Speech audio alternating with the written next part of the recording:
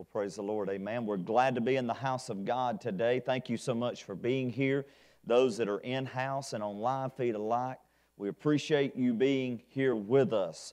We want to go to the Lord in prayer. We've got several prayer requests connected with the church, some that are sick, some that are on the road traveling, just different things that are going on, and we want to pray for each one. If you have a prayer request, text it to the number listed on the bottom of the screen so that we can help you, we can partner with you in prayer. Amen. Dear kind and gracious Heavenly Father, as we come to you today, I want to thank you for the blessings that you've given us. Thank you for this great opportunity that you've allowed us to come to worship you. Father, we pray right now that you'll move and minister in our Sunday school class, touch each and every one of the teachers, touch the hearts and lives of each one that is represented here today, those that are in-house and those that are on live feed alike. Father, I pray that you'll just continue to move and bless, minister in a mighty way in each life. And God, I pray that you'll touch our Sunday morning service today. I pray, Father, that your anointing would fall and minister to each one that's here today. And I thank you and I praise you for all that you've done and all that you're going to continue to do. In Jesus' name we pray, amen and amen. Just as a reminder, you can visit our website at cvcog.church, and on there you will find our sermon outlines and things like that you can go with and follow right along with, and that way you can stay connected with us, and you can take notes and everything during the Sunday school lesson and Sunday morning service right from your phone, your tablet, or at the house, wherever you may be, and you can email those to yourself so that you can keep those with you. This morning, we're looking at our position in God. Our position in God. First thing that we're going to notice here in this particular Sunday school lesson is living in Christ is a great place of great blessing. Living in Christ is a place for great blessings. You know, over the last several weeks, we've been talking about keeping the blessings that God has given to us. And so this is just a continuation of that. So we know that we need to live in Christ to continue to receive the blessings that God's given to us. We're going to also focus on the fact that we need to examine and rejoice in the inheritance that we have in Christ. We have an inheritance. Many have not received that inheritance, part of that inheritance, meaning we've not crossed over Jordan. But while we're here, we're receiving part of that inheritance. I'm living proof that God has given us an inheritance. What is that inheritance? That inheritance is the blessings that God is pouring out in our lives. Amen? So we're going to take a look at a couple of those things this morning as well. And then finally, we're going to talk about the evangelism emphasis as that Jesus gave His life to redeem lost people. Jesus gave His life to redeem the lost. We need to take a look at those things and see, we're going to focus on that as how that Christ gave His life for all mankind. It doesn't matter anything about social or gender or race. Jesus gave His life to redeem the lost. Amen? So this morning let's continue on, and we're going to take a look at Ephesians chapter 1. Ephesians chapter 1 and verse 7, and it says this: In Him we have redemption through His blood, the forgiveness of our trespasses, according to the riches of His grace. In Him we have redemption through Jesus' blood, the forgiveness of our trespasses, according to the riches of His grace. When Paul wrote the Ephesian church and give them farewell, he was aware that they might never return to Ephesus. He was aware that he might never return to Ephesus. But during his visit to Jerusalem, he encountered great difficulties and that's when he was sent to Rome as a prisoner. From Rome, he wrote a number of the epistles and the letters and all of these things that he wrote to the churches, and this is what a foundation for the New Testament church that we have today. These letters, this shows us how we need to operate within the business confines, within the administration of the church, within visiting the sick, visiting the lost, going into the homes, all of these things. This is found in these letters. The first of these letters was written to Ephesus. The first of these letters was written to Ephesus. Paul's letters to the Ephesian church was joyous, victorious. It's a letter about the nature of Christ's church. He describes the manner of what the church should be like. I believe that our church world today, it would take, I'm not talking about all church, I'm talking about all churches in general, not talking about a specific individual church, but it would behoove us to go back and look at those letters because it is describing and giving us an indication of how we should operate in the confines of our churches. Amen? These letters shows what the Christian fellowship should actually be like. Amen? God has taken the diversity of membership. Now, we need to understand, and I know that many denominations today in the church world, I know that man created the denominations, and I got all of that. And I know that many of the denominations today, over the last, I'm going to say 5 years or so, they have tried to, quote, do a diversity of members. In other words, we don't want to be all just a white church. We don't want to all just be a black church or African American church. We don't want to all be this type of church or this type of church. We need to be all-inclusive, and that means we want everybody to be here, white, black, yellow, green, polka-dotted, no matter your lifestyle, no matter your ethnicity, no matter anything in your life, we want everybody to be in the house of God. Here's the difference. When you come in, and this is from Paul's teaching, when you come to the house of God, church, there has to be a lifestyle change. When we come to the house of God, I want everybody to be here. Again, I want all types of sinners, whether you be a thief, you be a murderer, you be a robber, whatever the thing, liars, all those things, we want them in the house of God. Why? Because we want them to have a lifestyle change. I want people here, and I want you to bring, and look, this is Christians alike. I want you to bring the things that's burden you down to the altar and leave it there. Don't pick it up. That doesn't mean that you can't pray over it again. That means you come down, give it to God, and say, okay, God, you got this. Help me through this. Amen? That addiction, bring it to the altar. That thing that's got you bound, bring it to the altar.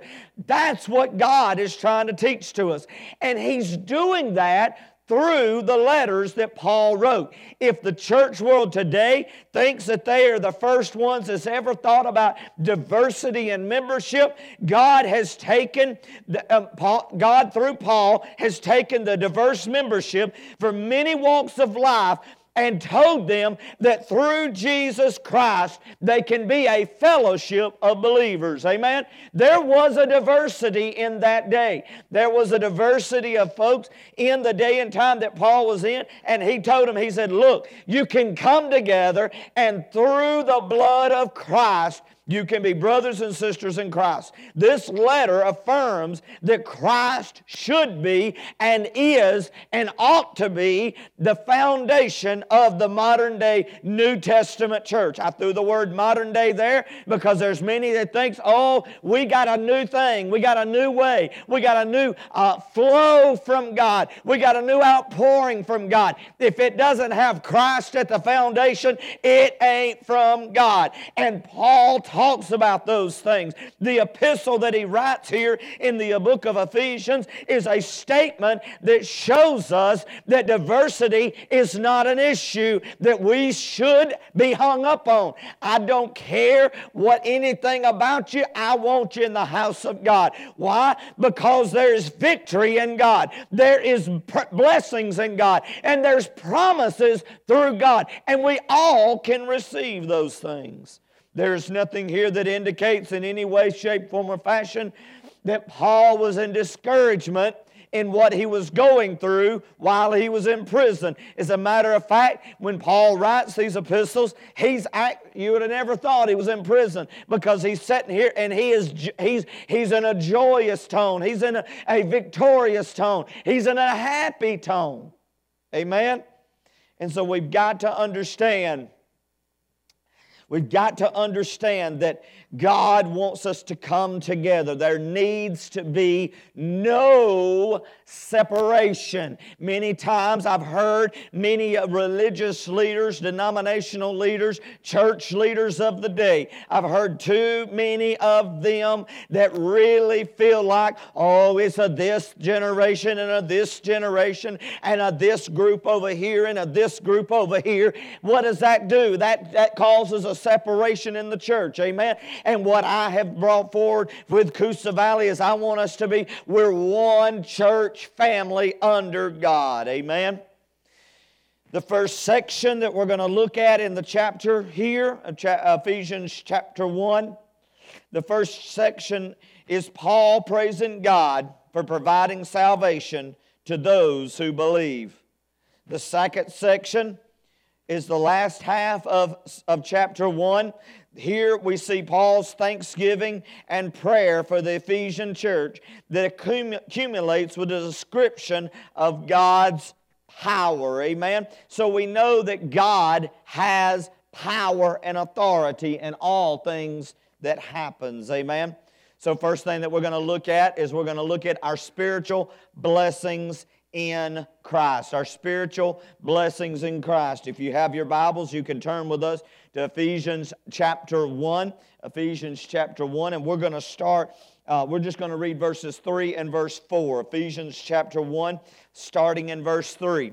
It says, "Blessed be the God and Father of our Lord Jesus Christ, who has blessed us in Christ with every spiritual blessings in the heavenly places." Verse 4, even as He chose us in Him before the foundation of the world, that we should be holy and blameless before Him in love. So let's go on and look at that. The Apostle Paul, he pronounces blessings on the saints in the Ephesian church.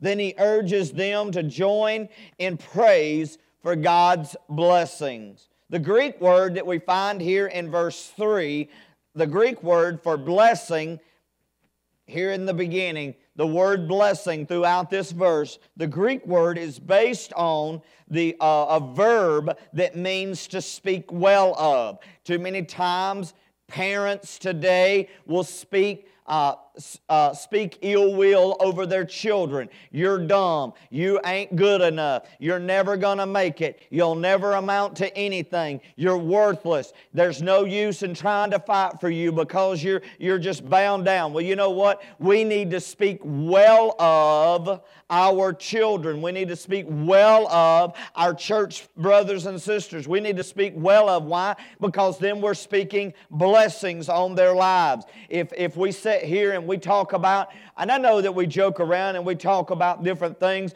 but when we come down to the seriousness and we come down to the reality of who Christ and God is in our lives, we need to speak blessings on each other's lives. Amen? I know there's one gentleman in the church that every time I talk to him, he'll talk and he'll say, blessings be unto you, or the blessings of God be with you, things like that. You know, church, that means something. It's not, oh, Brother Andy, that's just words, and words don't really matter. Well, you know what? Guess what? We're living in a day today that people say words do matter. You know what? And they're coming out today with all of these safe spaces and all these things because they're saying that words hurt and words matter. You know what? The Bible tells us way back, many years ago, that life and death is in the power of the tongue. And the most powerful weapon in the human's body is what? The tongue. Why? Because it cuts to asunder. And we need to understand that words do matter.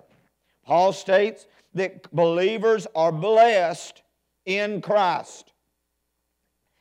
Why? How can we be blessed in Christ if we don't have a relationship with Christ? Too many times church folks, too many times Christians, too many times people, too many times mankind, what they try to do is what they wind up doing is well, I'm going through a hard time, so I'm going to pull away because I got to handle this myself. Or God has brought me out of a bad situation and now things are going good. I don't have to go to church no more. Well, the problem is that cuts the relationship between you and God. I'm not talking about those that have not been able to be at church due to COVID or due to any kind of sickness. That is not what we're discussing here. What we're discussing is when people have a spiritual sickness called lazyitis and they get away from God and they don't keep the connection and that relationship with Christ. We must have a relationship between us and the Heavenly Father. How is that relationship? There is a union between us and Christ and the Heavenly Father. Why? Because Christ is the mediator. He is our advocate with the Father. It is God who chooses us to be blameless before the creation of the world. We can find that in verse 4. And God's plan of salvation is not an afterthought. It is what God laid out from the beginning of time. Whenever Adam and Eve sinned, they had fallen short of the glory of God. What did God do? He came down and He made them a coat. Well, there wasn't a Burlington goat factory around. There wasn't a sewing Sister Vardaman, your sewing machine wasn't there. He couldn't just go down to the local Walmart and grab a bunch of material off of the shelf and go over here to a sewing machine and put it together, and there they made a coat. Where do you think the coat came from? He went in and there was a sacrifice made of an animal. I don't believe the Bible tells us which one it was, but that's where a coat comes from. And guess what? The blood was shed for the remission of sin. Amen? It starts out in the very beginning, and God knew right then and right there, there's got to be a plan of salvation for the life of mankind. Amen? Paul states that believers are blessed. We're blessed beyond all measure. Why? Because we are chosen. We're chosen. The word chosen lies in God's initiative rather than a dislike for those who are not chosen. God doesn't select believers because He's obligated to do so or because they have a legal claim to anything to God. To be chosen does not mean a straw of a random chance. God didn't hand out straws to everybody and whoever has the longest one is not chosen. That's not how we was chosen. God chose mankind to be His breath to be breathed into man, and therefore when we are chosen not because of the dislike that God has to anybody else, not because we deserve it, but because God loves us so much, He chose us. Why don't we choose Him?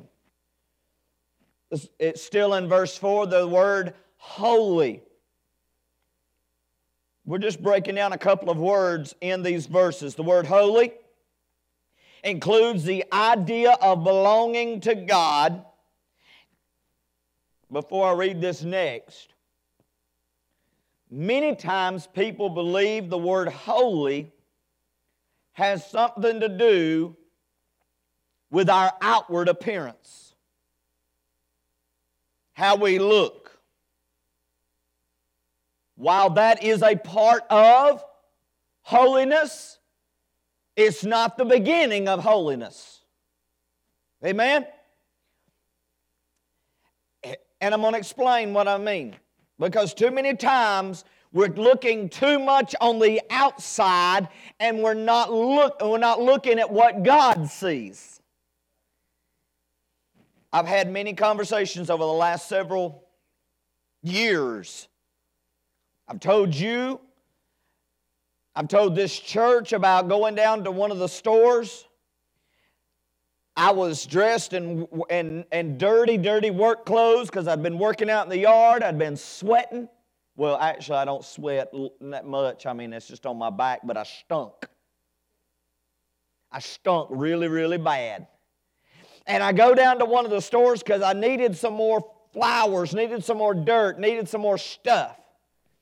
And the lady that was running the cash register there at the store and is ringing me up. We're not talking about church. I never mentioned Coosa Valley Church of God. We never mentioned anything like that. But the lady that was ringing everything up says, "You must be a preacher." I said, "How did you know?" She said, "No, you ain't just it." She said, "No, you ain't just any preacher. You a Pentecostal pastor." I said, "Well," she said, all I did was said, "Well." She said, I was like, "Oh, Lord mercy, we're gonna have church right in the middle of," she's gonna bring out the organ here in just a second. We're gonna have church in the middle of Home Depot.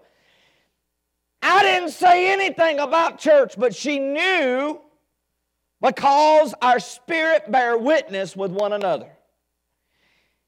And I'm going to tell you something else. The word holy involves, and this is without exception, the word holy involves an inward moral state that once it is in the operation that God wants it to be in, the outward will follow suit. Amen? This observation is translated here. Paul's observation in this verse is without blame or blameless. It is in the background of the Old Testament sacrificial system with the absence of defects in sacrificial animals. The New Testament offerings of Christ is us offering ourselves. I'm not without blemish. I'm not without failure. I have faults. I have things wrong with me. Number one, I had to wear glasses. What does that have to do with being holy? Look, that's the problem that people do, is they look at the out and they're not looking at the inward. My inward man is not perfect as well. But what we can understand and what we can realize is the fact that whenever God changes the inward man, God doesn't look on our faults and failures. He sees the blood of Christ covering a multitude of sin. And when the inward man lines up with God, then guess what? The outward man will line up. People overlook this small little fact. We don't want to look at this. But this is in conjunction with the Old Testament sacrifices of an animal without spot and without blemish. And we move over into the New Testament. Brother Andy, all this is without biblical backing. The Old Testament without spots and blemish, Leviticus chapter 1, verse 3 and verse 10.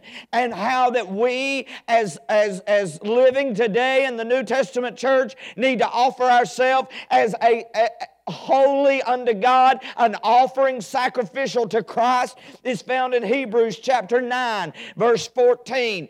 1 Peter chapter 1 and verse 19. We need to understand this is a biblical principle.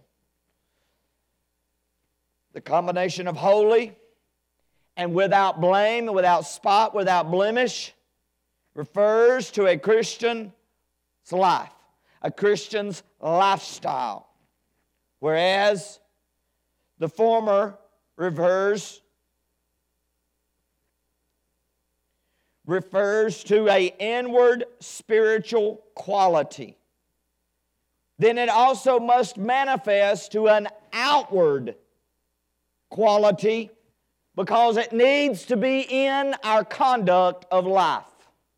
The things that we do.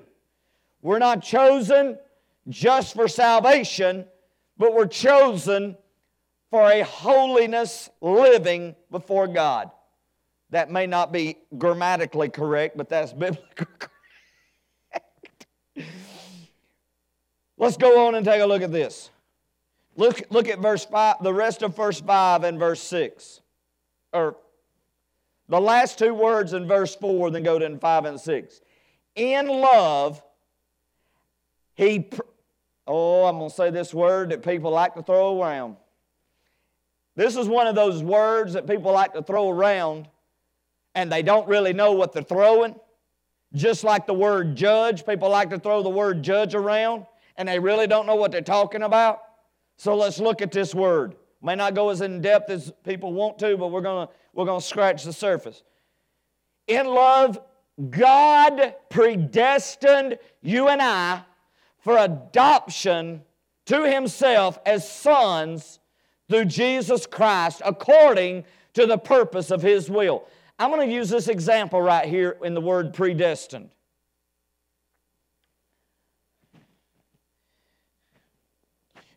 In high school, there was actually a gentleman that whenever I started into college, there was actually a gentleman that approached me, and my college was going into business administration, the major of accounting. That's where I started out. Many steps between there and now, but that's where I started out at. And a gentleman approached me, knowing that I was going to school for accounting, approached me to take over his accounting business, his accounting firm. Well, that's not where we're at, but that was a predestined of where he wanted it to happen, so that I could come in and learn more. You learn it in school, and then you come into the real world, and those two are sometimes quite the opposite. You got to learn what the books say, then you come in the real life world, and things are a lot different than there. And so that's what he wanted to do, is bring me into his business and predestine me to take over the firm when he retired. Does that make sense? And I know that these words are not necessarily what we would normally use, but I'm trying to show you the word in action, reality in action. Well, what happened? I didn't take over. I didn't go to work for him. I didn't do that. Finished out that, started in computer, where while I was taking that degree, go into computer information technology, and then while I'm doing that, I also go into Bible theology. Go into 3 majors at one time. That's fun. And guess where I'm at today? I'm pastoring a church. I'm not in accounting, I'm pastoring. Accounting deals with counting numbers. I still like numbers. But the fact of the matter is I'm looking for souls to be saved now. I'm not counting dollars. Amen? Now, knowing that, see how I was predestined to do something, but I chose another path. Is everybody with me? Live feed, if you don't understand where we're at, you can't tell me you don't, so put a comment or text me and let me know. Because what you need to understand is there is a predestination, but you got to choose. You got to choose. After service, me and Sister Carrie, Miss Katie may get in the car, and we may predestine where we're going to go for lunch. We may arrive, and we can't get in. We may arrive, and they may be closed. We'll have to predestine ourselves to go somewhere else. We can make that change. But God predestined for all of us to be saved and become sons of God through Christ Jesus according to the purpose of the will of the Father. Look at verse 6. To the praise of His glorious grace, which He has blessed us in the Beloved. Let's take a look at this word predestined for just a moment. Two views have been married or brought together with the word predestination. God has predestined individuals whom He would save, and God has chosen or predestined the plan by which people would be saved. But a right understanding of the passage shows that Paul's emphasis upon predestination is on what rather than who. The rather than the who. The who being you and I. The rather is through the cross of Calvary. Many today believe, there's some that have said, I've heard it from people's mouths, I'm too bad or too evil, done too much. I can't go to heaven. We can all go to heaven through the blood of Jesus Christ. We've seen it and heard it on TV time and time again. We've heard different individuals, we've heard people standing up behind pulpits, and they try to make another plan of salvation. In other words, there's another way. You know, we could leave here and there's 2 or 3 different ways to get to Walmart. And it depends on traffic as the direction you're going to go. If traffic's too bad, you know what we do, Brother Chuck? Turn around and come back home. Every one of y'all grinned and every one of you knows what I'm talking about.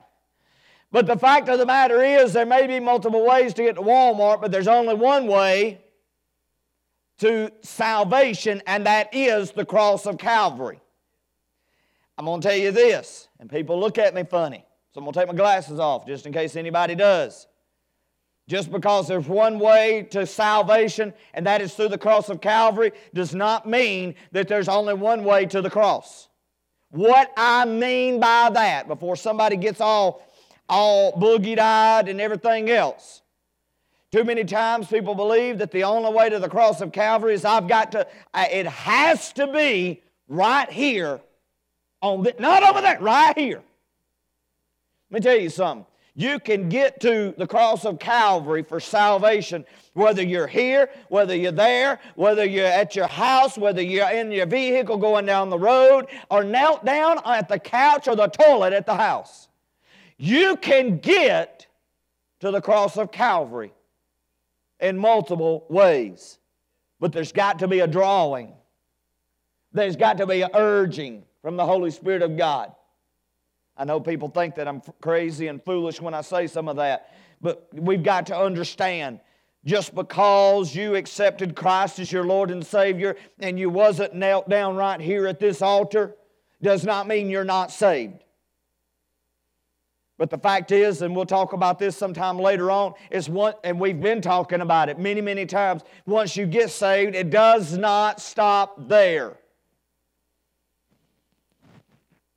A right understanding of the passage shows God takes the initiative to predetermine the destination of mankind to be adopted into the family of God, but we must choose to follow that destination. We must choose to be holy and blameless before God. Adoption is an important aspect of redemption, as mentioned by Paul on numerous occasions in Romans chapter 8, Romans chapter 9, Galatians chapter 4, and Ephesians chapter 1. Paul stresses the process by which believers become sons and daughters of God, and this relationship is made possible through the work of God at the cross of Calvary. We must accept God working in our lives and say, God, here I am, a willing vessel. Fill me up one more time. Use me in the will that you would have me. Adoption has many benefits. We have some in this church that they have adopted children. Some, me and Sister Carrie's talked about this many times. Some has adopted us. I don't know how many mommies and daddies we've got or grandparents we've got, and my daughter has, I don't know, probably 150,000 great grandparents as well.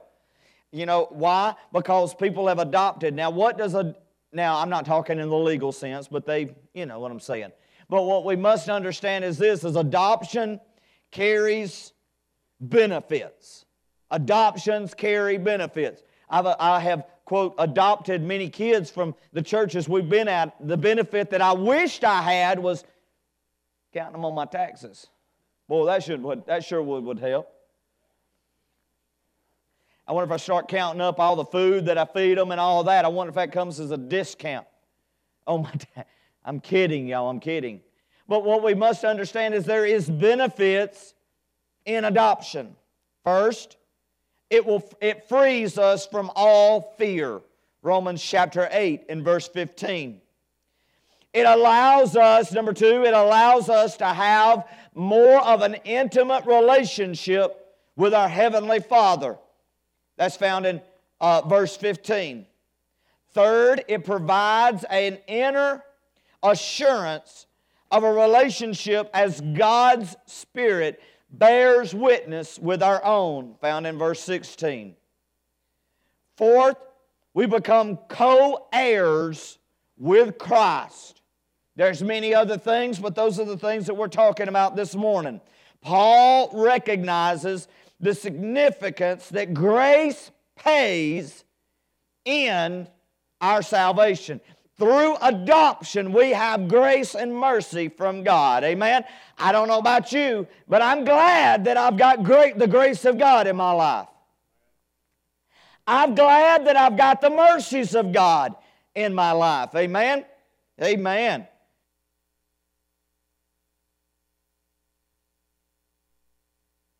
Verse 7, let's go on and let's take a look. Redemption and revelation. Take a look at verse 7. Let's read verses 7 through 10. We'll read them straight on through, and then we'll take a look at these verses. In Him who we have redemption, through His blood, the forgiveness of our trespasses according to the graces of His riches of His grace, which He lavished upon us in all wisdom and insight, making known to us the mystery of His will, according to His purpose, which He set forth in Christ, as a plan for the fullness of time, to unite in Him, to unite all things in Him, things in heaven and things on earth. So we take a look at a couple of things out of these verses, and I'm going to try to hurry to get on to the rest of this Sunday school lesson this morning. In verse 7, Paul talks about the work of Christ in salvation. He uses the key word, redemption. This word, I'm going to tell you something.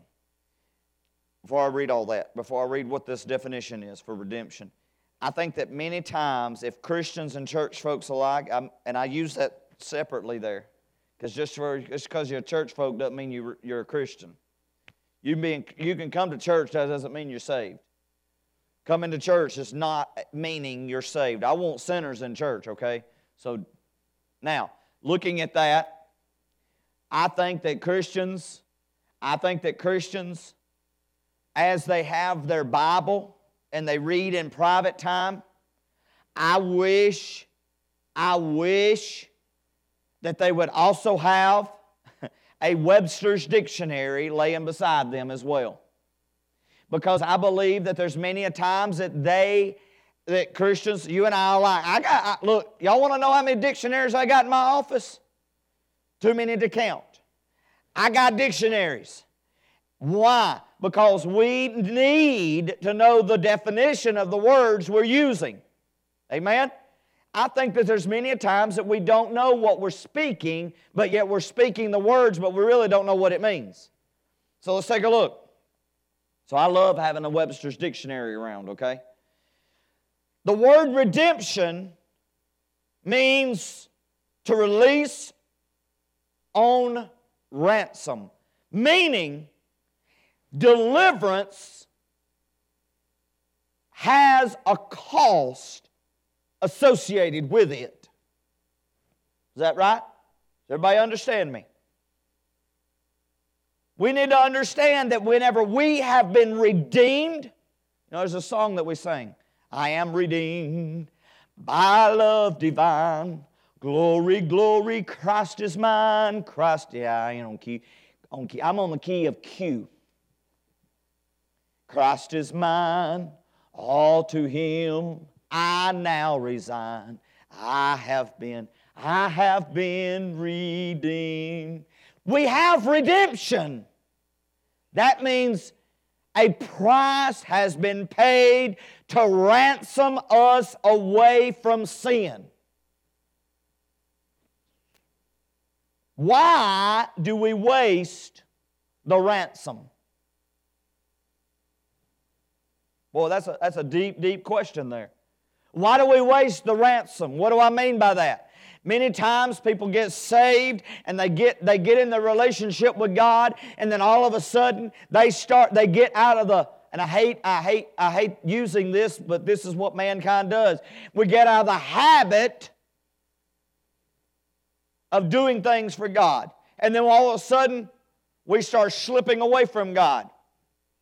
We fall back into that life of sin. Well, guess what happens at that point in time? The ransom that brought us out of sin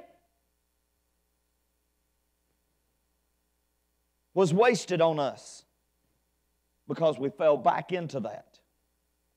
But now we've got to come back out of that. We've got to get back into the fact, oh, Brother Andy, none of that's biblical. It is biblical. James talks about many times about a backslidden state. We need to stay away from that. I've used this analogy before, and I'll use this, and I'll stay up here on the stage so that live feed can see it. Live feed, you can't see my feet, thank goodness. But I'm standing on the edge. I'm on the edge of the stage. At any moment, I could fall. I'm reaching back and hanging on, okay? I am most of my foot is off of the stage. Now, if sin reached up and I don't have a good footing. I'm hanging on. I don't have a good footing. But you know what? It's easier to pull me down if I ain't got a good footing. Too many times people want to be this close to being worldly. This is the world. This is salvation. People want to get too close to the world. Then in reality we need to get close to the cross of Calvary. Amen? Because if I'm way back here, if I'm trying to get closer to the cross, the world can't grab a hold of me. But too many times we long for that we left behind. Sinners are in a spiritual bondage. They're sold under sin. There's no freedom. They're hopeless. They're captive. But praise be to God, the blood is enough. We can shout and praise to God because Jesus' blood paid the price and His blood was enough. Don't waste what God has given to us. Amen? If I give somebody a $100 bill and they go waste it, they throw it in the trash can. If you do that, tell me what trash can you threw it in. Give somebody a $100 bill and they waste it, what good was that $100 bill? You see my point in that. Don't waste the blood of Christ. We need to become a new creature. Let's go on. Not only has God given us redemption and forgiveness according to the riches of His grace, but according to the wealth of His grace, He has done so in an extreme manner. He lavished grace upon us. Paul concludes his description in verse 9 by saying that it is the mystery of the will of God.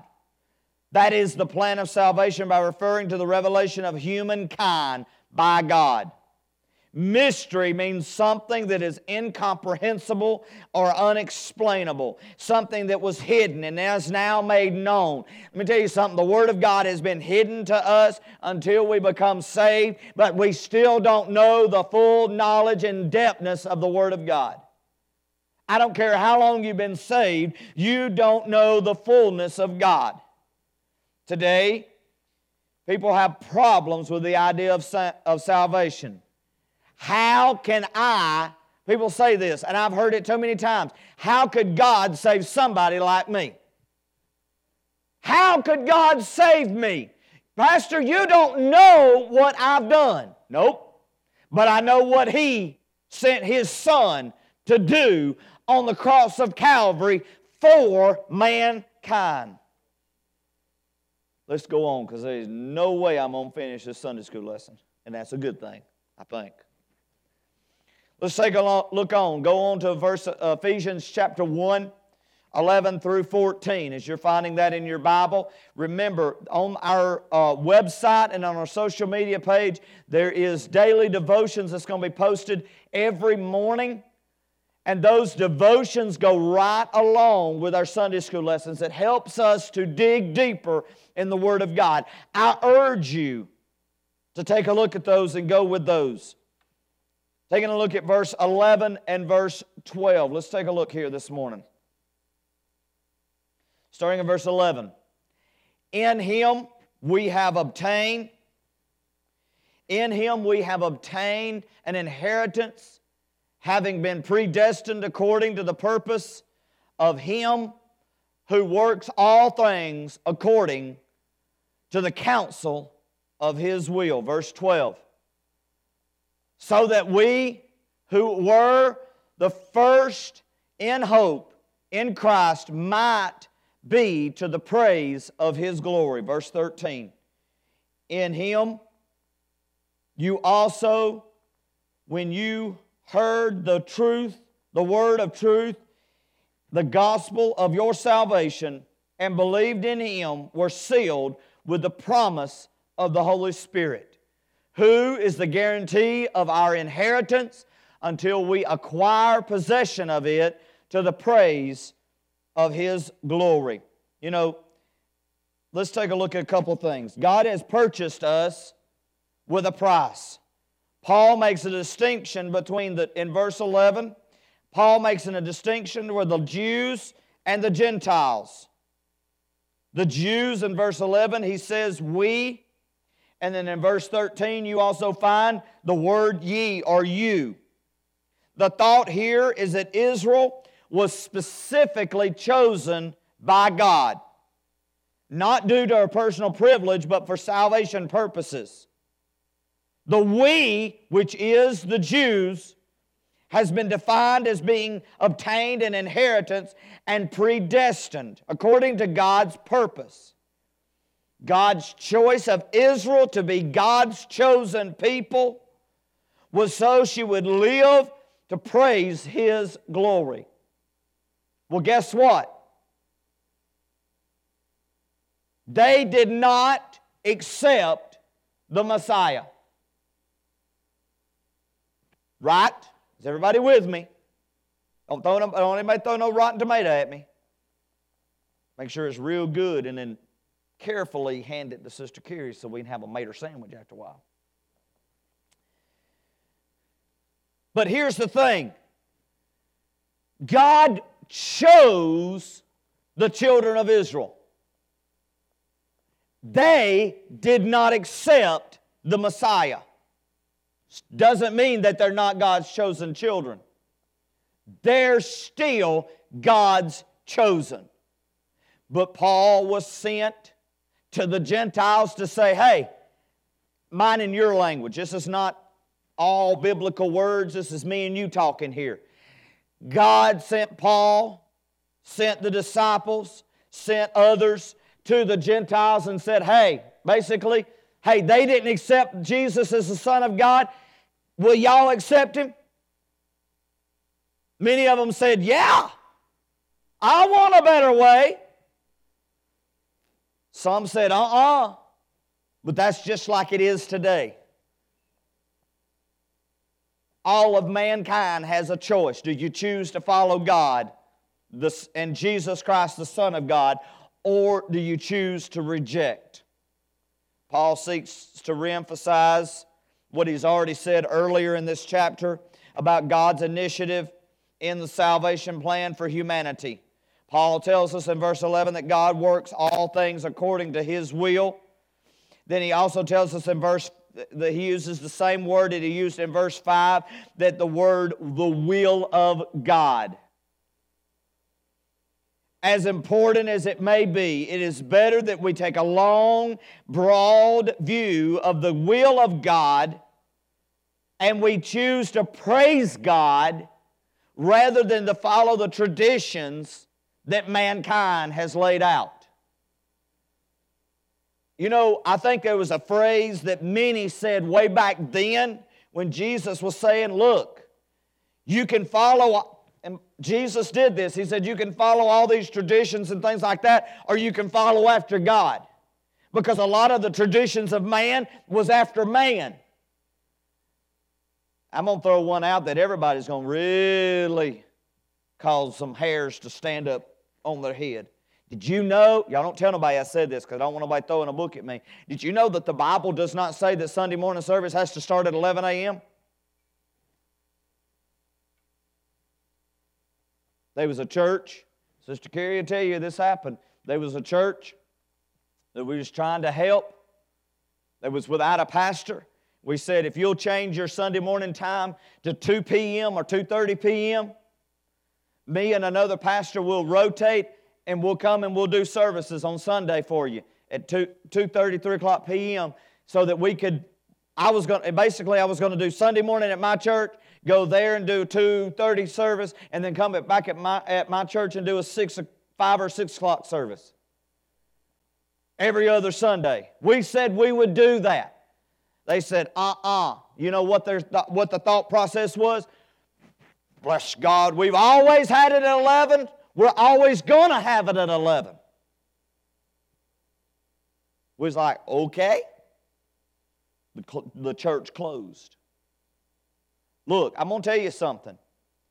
If Coosa Valley Church of God, let me change the word. Can I change the word if? Rewind that. Let me change the word if. I'm going to change it to this. When Coosa Valley Church of God grows to the point that we have too many people in this sanctuary and we go to 2 Sunday morning services, we might not get to have one of them at 11. And that'll be okay.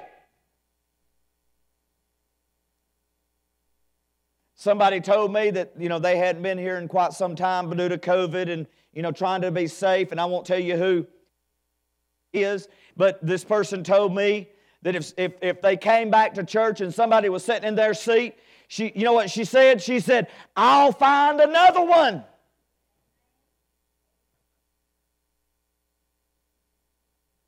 Look, I'm bringing this in because too many times, I didn't say that name on live feed, just in-house, by the way.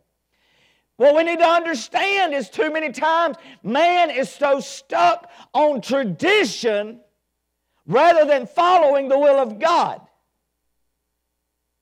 We never did the screens on the wall until we did. 50 years ago, they didn't have this. They barely had the books that's in there. You hearing what I'm saying? They did service without the books until they did. They probably couldn't afford all the books. They only bought enough to share within every third person. So, Brother Chuck, you can hold it for the first song. I'm holding it for the second song. You hear what I'm saying? And then they did church like that until they did put the screens on the wall. Do you know what I was told many a times? I'm closing here. I'm just trying to bring a point here. You know what I was told whenever the screens got put on the walls? That was of the devil. That's the devil. That ain't of God. We've never done, there's the sentence. We've never done it that way. Then we never did church with live feed until we did. Coosa Valley was doing live feed before COVID hit. I'm glad we was doing live feed. And then when COVID hit, we wasn't scrambling around trying to figure out how to connect. We was already doing it. I'll tell you something, I did not like coming in here with... I liked looking out and seeing my twin sitting back there. Except every time I do this, he doesn't do that. I don't understand. But during that time of shutdown, we didn't have.